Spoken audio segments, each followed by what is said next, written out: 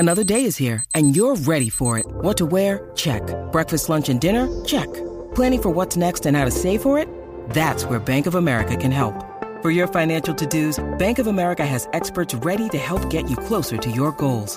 Get started at one of our local financial centers or 24/7 in our mobile banking app. Find a location near you at bankofamerica.com/talktous. What would you like the power to do? Mobile banking requires downloading the app and is only available for select devices. Message and data rates may apply. Bank of America N.A., member FDIC.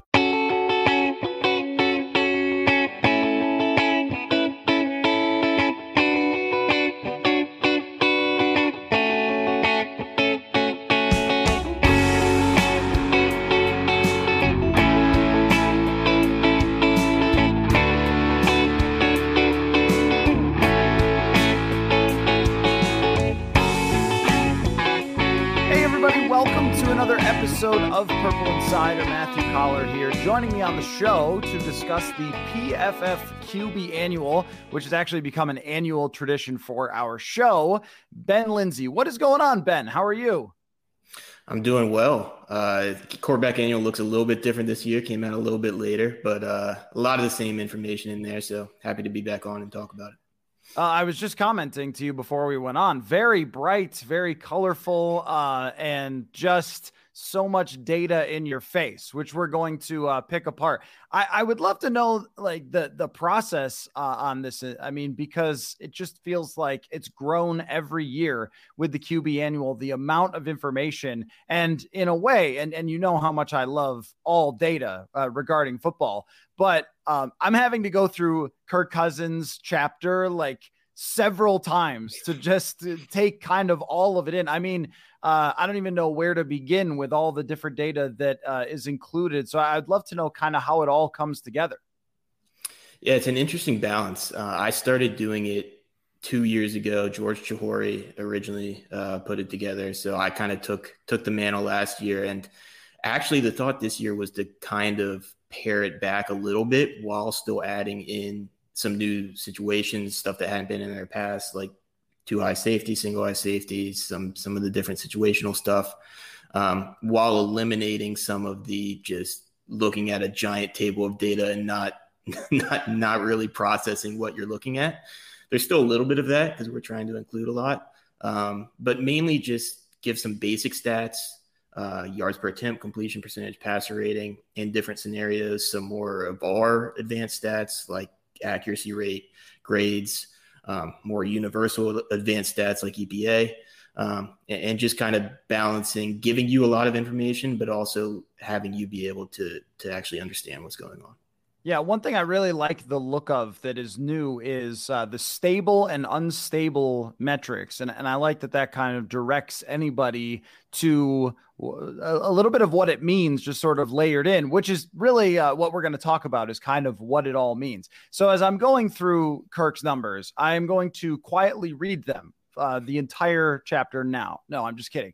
But one thing that I want to understand, that I think the data can help me understand about Kirk Cousins and about the offense for the Minnesota Vikings is just the connection between the head coach and the quarterback. And I think with circumstances and schemes and all those things, and Sean Payton today saying that it was the worst coaching job in history or whatever that Denver had done, it's always very, very challenging to try to pick apart, well, how much was it Kevin O'Connell? How much was it Kirk Cousins for the different causes of these metrics? So we have the results, but what are the causes? And I'm going to be honest here, Ben, I'm trying to project a little bit forward to how much Kevin O'Connell impacts quarterbacks in general, because Kirk Cousins does not have a contract for next year. So when we look at this data, how should we interpret for Cousins data what we can read into how much the coach impacted Cousins' performance last year? It's one of the toughest things to split out when you're talking about just football in general. Obviously, the quarterback is the most important position in professional sports, arguably. They have more of an impact on winning than any other position. But most quarterbacks are still highly reliant on the situation they're in, right? You see that last year with Aaron Rodgers as an example. Devontae Adams leaves, some of the offense changes. He takes a step back from his MVP form. It's the same discussion with Justin Fields this offseason, why people are so split on him, right? Obviously, he got thrown into a bad situation, bad coaching his rookie year, not a lot of supporting talent. Are his numbers really reflective of what he's going to be moving forward now that they add DJ Moore, bring in more stuff? So I think generally the stable metrics, you have bigger sample sizes. You have more to sort of go back and feel comfortable that those are more predictive year to year. That's why they get grouped into the stable bucket, and the quarterback has a little bit more control. But even still, stuff like stuff just in the straight drop back game, clean pockets, not all of those are created equal. If you have receivers running open way downfield, you're going to grade better. So it's a difficult problem to sort of sort out. I tend to think the unstable metrics is a little bit more where you see those kind of athletic traits that people talk about, the quarterback position, the ability to create. You see that come up more, and that's a little bit less reliant on scheme. But it's definitely a tough problem. Yeah, I mean, I noticed that under the unstable is positively graded throws. And, I think that something that is generally up and down from year to year is explosive plays. But there's some guys with unstable metrics like Josh Allen who could sort of overcome the performance under pressure, something like that, right? And in trying to even project what Kirk Cousins is going to be for this year, that was something I was looking at as well, is trying to figure out like where is the regression or where could it actually be better? And two things stuck out to me. One, he graded fine when using play action, but the play action results were not good, which is kind of interesting. So he was doing his job, but the receivers maybe weren't as open as they needed to be or whatever. It wasn't really successful. But that's a thing that kind of goes up and down. But I also think like something like avoiding negative plays has always been really good for Kirk Cousins, sometimes gets him in trouble with certain checkdowns on 4th and 8 and so forth that stand out. But I think that a lot of the things that Cousins did last year, except for grading, high under pressure, which he's been very up and down throughout his career, are pretty stable for him year to year, kind of through his entire career. Yeah. And I think that's sort of the story on Cousins is we kind of know what he is, right? That he does things well. There's things he's never really going to do. And that's why he's such a divisive quarterback. The pressure stuff stood out to me as well when I was going through and looking, because he did grade well. He was under pressure a lot. I believe the second most snaps behind Justin Herbert last year, but he did a pretty good job of sort of mitigating those situations, right? And I think one of the more interesting things with Cousins is if you look at sort of the percentage of pressures that are attributed to him, it's one of the lowest in the NFL, right? So it's not a case of him kind of drifting in the pocket, him holding onto the ball. He did a good job of mitigating some of the struggles they had on the interior specifically.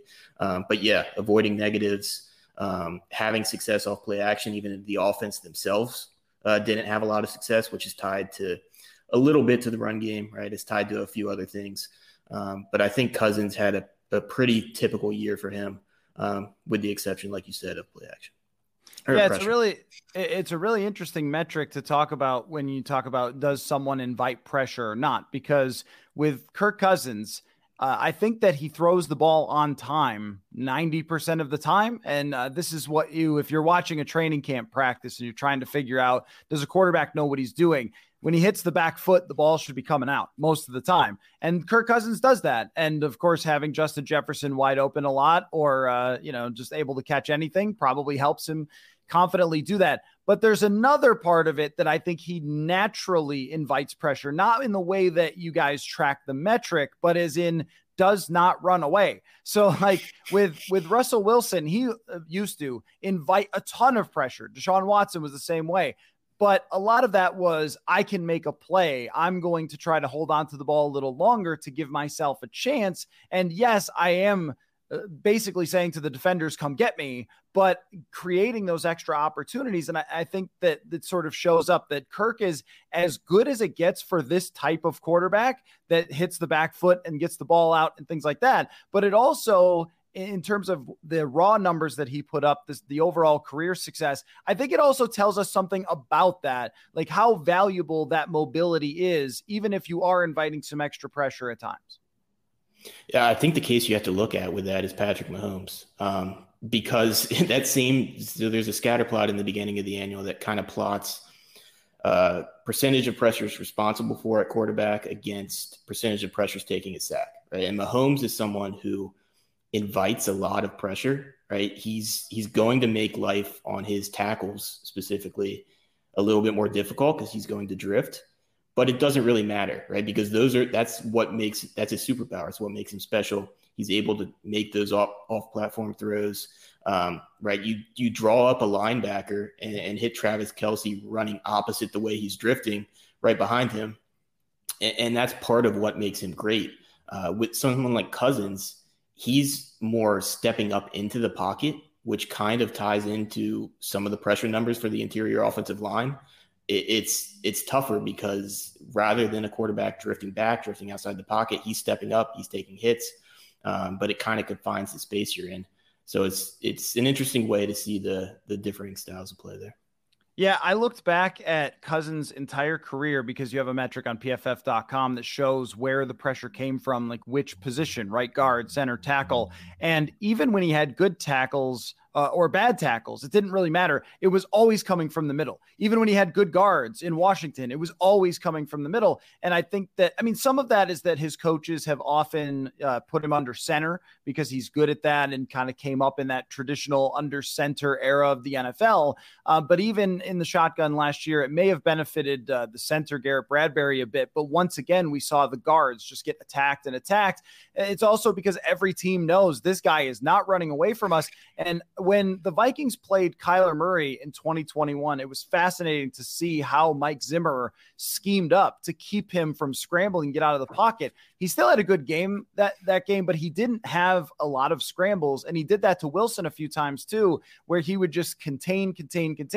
And you don't have to do that with Kirk Cousins. It's just like, let's send all of our pressure at him. So I think that that's one thing that we have to kind of use the metrics and our common sense understanding how he plays to see the impact of that shortcoming of his game. But there's another metric I wanted to ask about as it pertains to coaching, and that is yards per attempt on 0 graded throws. Now, nobody shut off the podcast because I just said that. It's a little confusing and sounds weird. All it means is a throw that any reasonable quarterback could make. So like a screen, like the quarterback's doing nothing on a screen. He's just catching the ball and just, throwing it, 2 yards in front of him, or a wide open crossing route where there's nobody around. You don't have to make a special throw. And Kirk Cousins was very middling in this. And I think that this is a coaching stat because Jimmy Garoppolo and Brock Purdy are at the very top. And this is like what Kyle Shanahan does, is creates these 0 graded throws, or anyone could make them throws.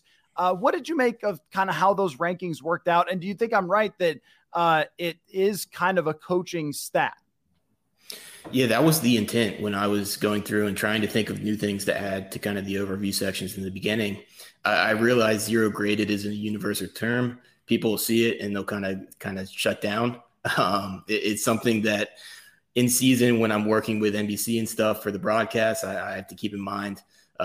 You have to be able to explain things to the average fan, but basically it's just like you said, it's just an expected throw. And it is a coaching stat, in my opinion. And the results you see, Garoppolo's up at the top, Brock Purdy is number 2.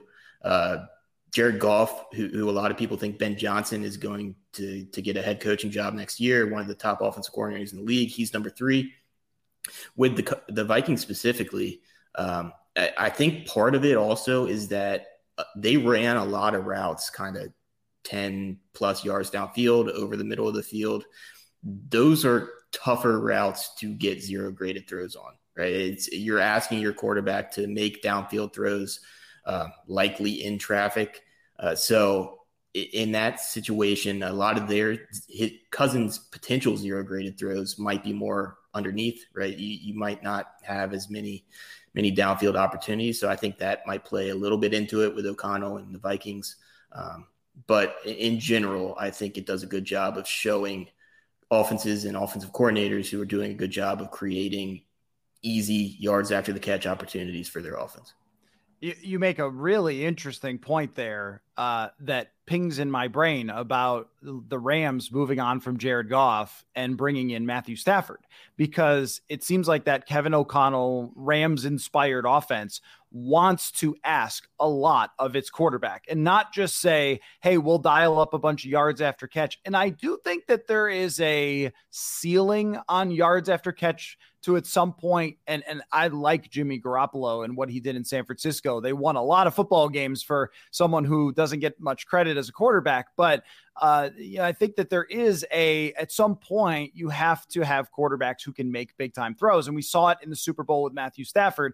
At some point, your dude has to make a no look laser beam into double coverage rocket throw if you want to win the Super Bowl. And I think Cousins is capable. And you look at his accuracy numbers, they're very, very good, as you would expect. I think he's capable of making a lot of those throws. But as I'm thinking about the next quarterback, so if you get drafted to the San Francisco 49ers or with Ben Johnson in Detroit, if they move on from Goff at some point or whatever, you are going to have life be a little easy on you. So I think that the bar for the next quarterback for O'Connell, what he's going to ask his quarterback to do, is actually quite high. And this may be why the Vikings did not draft Kenny Pickett. The Vikings did not draft Will Levis when they had opportunities, because you have to get a lot of big time throws for it to work. And we saw with Stafford in that season, they won the Super Bowl. There was a lot of variance in that. There was a lot of times where he threw 3 interceptions but he also threw for 5,000 yards.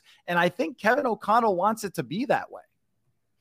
And I think it's not just O'Connell. You look at the coaches sort of from that tree, it's kind of across the board, right? You mentioned Stafford.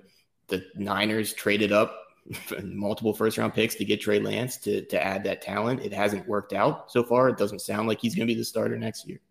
But it's something that they've looked for. The Packers with Jordan Love, right? A sort of has a lot of arm talent, a guy who can create a little bit. We'll see how that goes.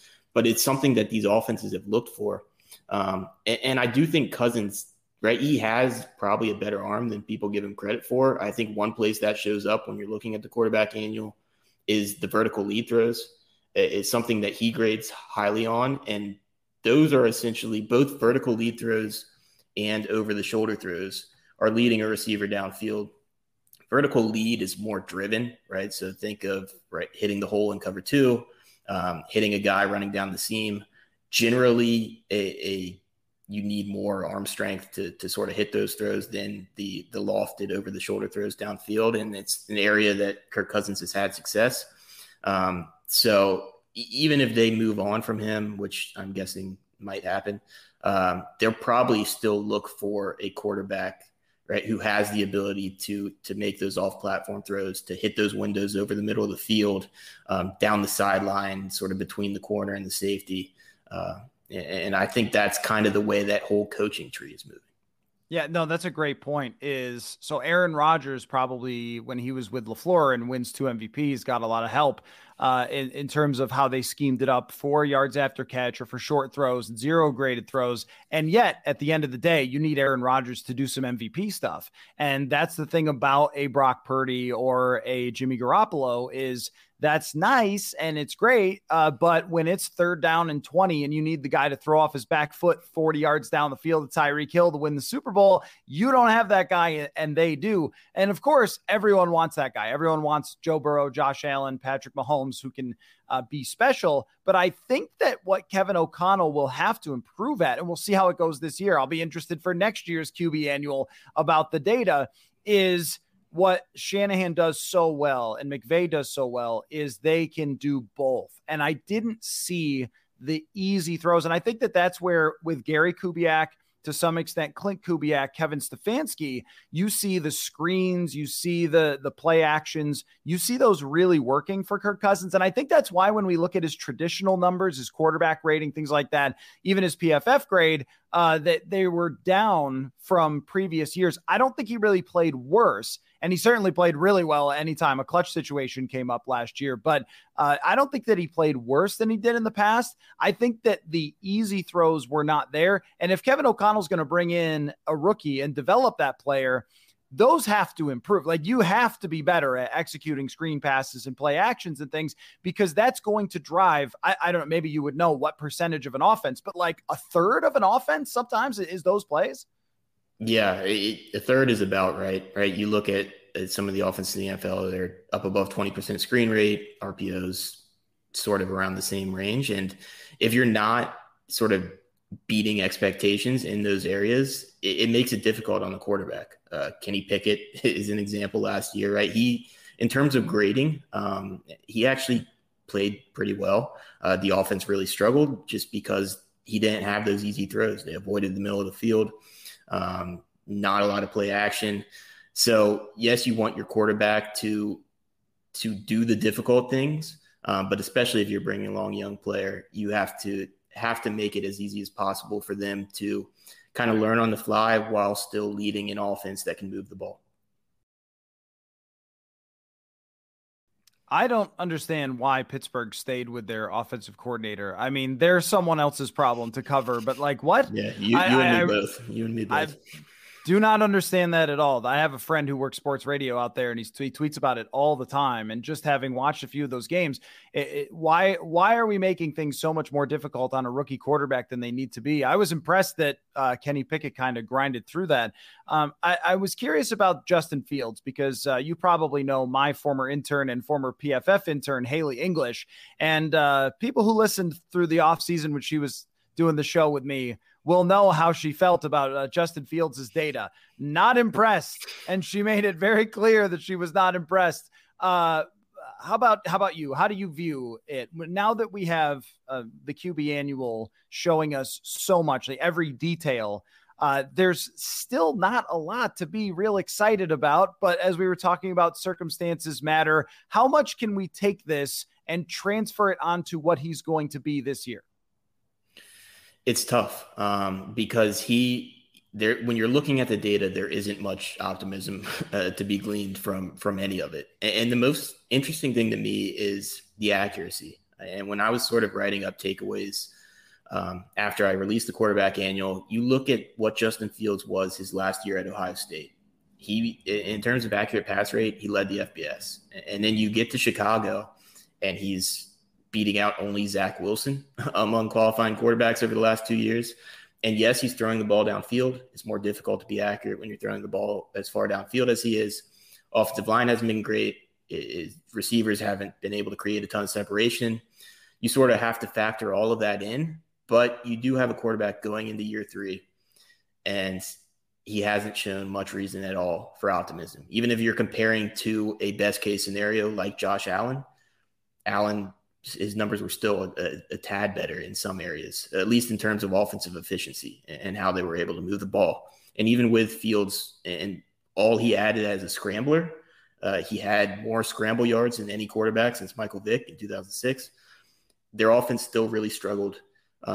Fields as a passer really struggled. So it'll be interesting to see how much a young offensive line sort of getting another year under their belt, another year under Luke Getsy, who a lot of people respect as an offensive play caller and offensive coach, and bring in DJ Moore, see how that all impacts him. But from a data perspective, there's not a lot to be optimistic about. Yeah, it's one of those things that I think Chicago had to take more of a leap of faith than anything. But there is a certain threshold of blaming the circumstance that I just can't really get on board with. Call it like the Ryan Fitzpatrick quotient or something. Like if I think Ryan Fitzpatrick could have done better with that offense passing the ball than Justin Fields last year, I'm pretty concerned, even with those weapons, because Fitzpatrick was the guy who would always be dropped into a bad team. And they would say, all right, look, can you just win like 5 games and then we can draft someone else? And he would say, for $20 million, you bet I can. But what Ryan Fitzpatrick would always do, whether it was Tampa Bay or Miami or whatever, is he'd get you like that 4,000 yards or whatever. I mean, he would make a reasonable quarterback situation out of it, even if the team was trying to intentionally lose, like in Miami. I think he won something like 5 or 6 games in the year that they were supposed to win 0. And I think that Fields was significantly worse than what Ryan Fitzpatrick would have done with that Chicago Bears situation. And I don't know how you could not be concerned about that. And here's another thing that I want to ask is just how much and you try to quantify this in a chart. So how much the players around and their grades and their performance impact the quarterback? Like, how bad was it in terms of circumstance for Justin Fields? Yeah, it wasn't great. I don't have the chart in front of me to see exactly where he ranked. But I know it's a situation where it's not a lot of talent around him. Obviously they extend Kmet, but even when you don't have a great situation, right, there's still quarterbacks who provide above average sort of wins above replacement, above average value, PFF's approximation of value at least. And Fields wasn't up there. So like I said, it's a situation where you expect him to take a step forward. I'm just not too optimistic that it's going to be a big enough step for the Bears. As bad as it gets, basically, is I'm looking at the chart right now, like all the way at the bottom. Not surprising that, Kirk Cousins was toward the top because he has Justin Jefferson, which has certainly helped. Here's what I want to know from your study of basically every NFL quarterback here. What are we confident in for this year? Like there's a lot of, hey, it could go this way or it could go that way. I'll give you an example. I think I'm confident. You put it that way. What do we think we're confident in? Because it could be blown up instantly. That Derek Carr in New Orleans is going to be pretty good. I think that the supporting cast there, as we mentioned, is pretty good. But also there's something to most quarterbacks, not Kirk for whatever reason, but when your team isn't really buying into you. And I also think that Josh McDaniels is a horrible head coach, even if he's a good offensive coordinator, that situation has kind of progressed and could look pretty good. And I look at Andy Dalton's metrics and I just scratch my head. Like, I saw him play pretty good against the Vikings, but everybody did. So I didn't think much of it. And I don't know that I watched another Andy Dalton game the whole year, but I went like, well, if Andy Dalton had some decent metrics, I think Derek Carr is like a souped up version of him. So I think I'm confident that Derek Carr is going to make for a pretty good quarterback in New Orleans. And that's a good situation for him to drop into. What are, you could respond to that, but what are you confident in after looking at all the metrics? Yeah, I agree with you on Carr. And Andy Dalton is one of the, if you weren't sort of in my world where I'm looking at grades and numbers throughout the season, and then you just see Andy Dalton's numbers in the quarterback annual, and you kind of, what? You kind of look at that and say, well, how did that happen? But he played pretty well for them. I think sort of sticking with the Carr theory, like I don't see how Jimmy Garoppolo in Las Vegas works, right? We already talked a little bit about San Francisco and how the layups that those offense creates for Garoppolo. And yes, you need a quarterback to be able to, who's willing to pull the trigger over the middle of the field before guys are open. You have to have that level of trust. But he's always someone who's struggled under pressure. The Las Vegas offensive line does not look very good on paper. Yes, you have Devontae Adams, but you lose Darren Waller. I just don't see how he jumps into that situation and they have any success. It's one of the moves of the offseason that was kind of surprising to me. And then I think one more I'll throw out is there's a lot of talk sort of at that right after Mahomes, the Allen, the Burrow, the Herbert, if you want to throw him in there. I think we can be most confident that Burrow is going to have a very good year. I think out of sort of those combinations behind Mahomes, Burrow was 97th percentile in every stable metric last year. He's a guy who does sort of the expected things very well. He has some faults, right? He'll take some sacks, but that's more of a stylistic thing. I think when you're looking at clean pocket, straight drop back, all of those situations, it's just, he's a very safe projection from year to year. Whereas Allen and Herbert have a little bit more volatility. Yeah, Herbert was what I was going to bring up. And if I was trying to go a little bit on the toasty side, I might say that I don't think it's going to be that different with Justin Herbert. But I feel like the internet just disagrees. Everybody loves, somebody last year called him an internet quarterback. I was like, okay, now we're going too far. The guy is 6'6" and can throw it over them mountains. But like, there's just something about his game that I feel like there isn't this looseness that there is with a Mahomes, a Burrow, and an Allen. there is a confidence to those players. And we're talking about guys that remind me of like John Elway or Ben Roethlisberger or whatever. Like those are the aliens. And there's just maybe a rigidness to Herbert where you're like, dude, if you were like a little more, a little more chill or something there, whatever it is, that factor, you could just destroy everybody, but instead you're just pretty good as opposed to an absolute alien. What is that? Does that show up somewhere? Like what is it about him? Because I feel like he gets talked about like those other guys, but I don't think he's quite there. And I don't know if an offensive coordinator change fundamentally changes that element of who he is. Yeah, I kind of agree with you. Another one of my takeaways that I wrote up was a lot of the blame goes on Joe Lombardi, and right, deservedly so. Right, I don't think that offense maximized what they had. You're trying to turn a guy who, right, you roll him out to the right and he's hitting a corner on the opposite side of the field. Like you have that guy, you have to take advantage of that kind of talent more. But at the same time, I don't think people are talking enough about the role that Herbert played in one of the lowest average depth of targets in the league. If you look at his route heat map, so basically where the Chargers were running their routes compared to league average, compared to where Herbert was throwing the ball, they were running routes downfield, down the sidelines. Now, there's some nuance there, right? How many of those routes were just clear out routes? How many was the play intended to go there? But on the target heat map, Herbert wasn't throwing those passes, right? All of it was sort of underneath. So he was getting kind of locked into, right, check down to Austin Eckler, underneath route to Keenan Allen, right? That was where he was comfortable. And I think that kind of connects a little bit to what you were talking about, where there's not as much of the freelancing sort of type of nature to his play that you see in Burrow and Allen and Mahomes. And I think that teams are kind of looking for, teams are targeting at the position. There's not as much there with Herbert. He has all of the tools to do it. Right? He has the size, he has the arm, he has the mobility. I think the important thing for them next year is him and Kellen Moore working together to sort of unlock that a little bit more, get him more comfortable in those situations, and as well as attack downfield, obviously. Yeah, that's not to say that I don't think you can win with Justin Herbert, or now even that he's paid, because he has the talent to do it. There's a great book that if you haven't read, you should, by Bruce Feldman about, I think it's just called Quarterback or Making of a Quarterback. I read it a couple summers ago, and then I saw Bruce at the combine across the room and I yelled, "I love your book."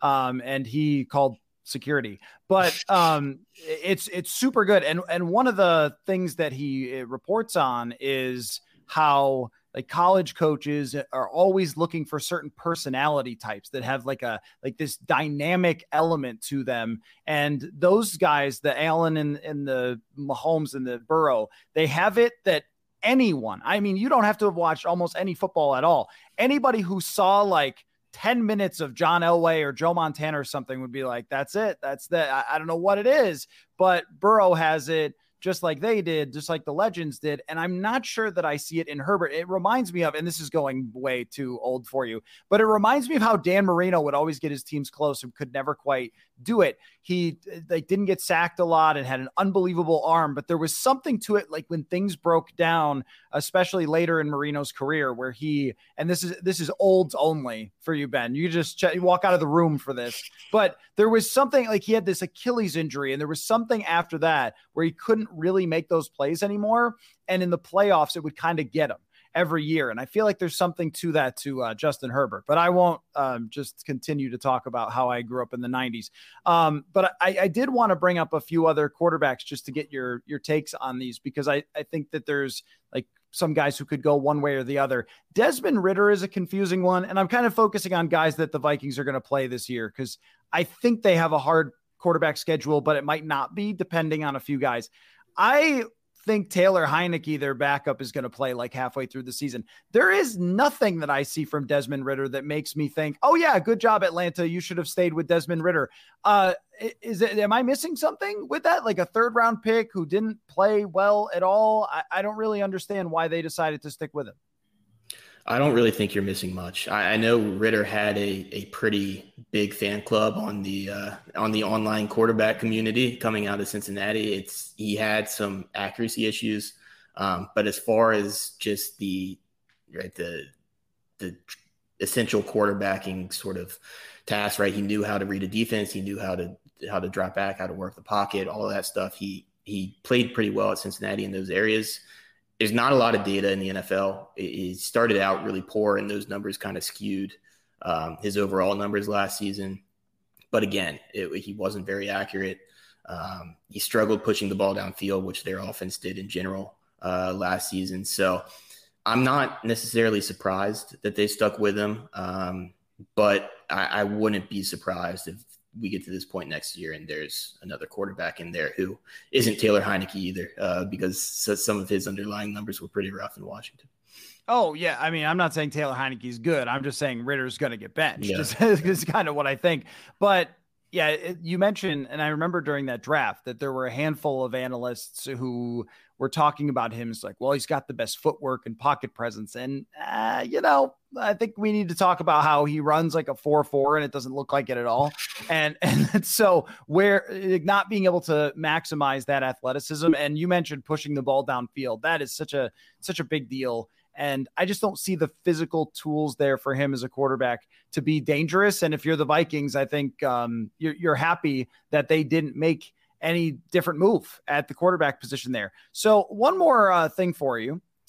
What do you think the Vikings should do at quarterback in the future? Because we asked Kwesi Adafo-Mensah the other day, and his answer was like, everything's on the table. There was nothing from the Vikings press conferences that made it seem imminent that Kirk would sign an extension or that he'll be here past this year. It just, everything points to him not. But I mean, if you want to keep Kirk, that's an option for you. How do you think that they should handle it?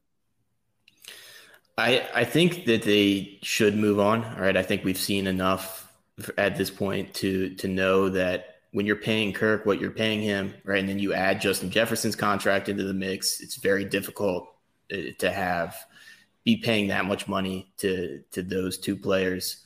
And rookie makes the most sense. The tricky thing is I don't think they're going to be bad enough.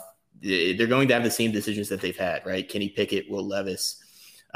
You're going to have to hope that someone slides a little bit and you can probably trade up to a 10, something like what the Chiefs did with Mahomes. But I think getting a rookie quarterback in that situation where they do have some pieces, right? They have two good young tackles in Darisaw and O'Neal. You have Justin Jefferson, you have TJ Hawkinson, you have drafted Jordan Addison. It's a situation where a rookie quarterback should be able to have success. Tricky thing is just going to be finding the right one.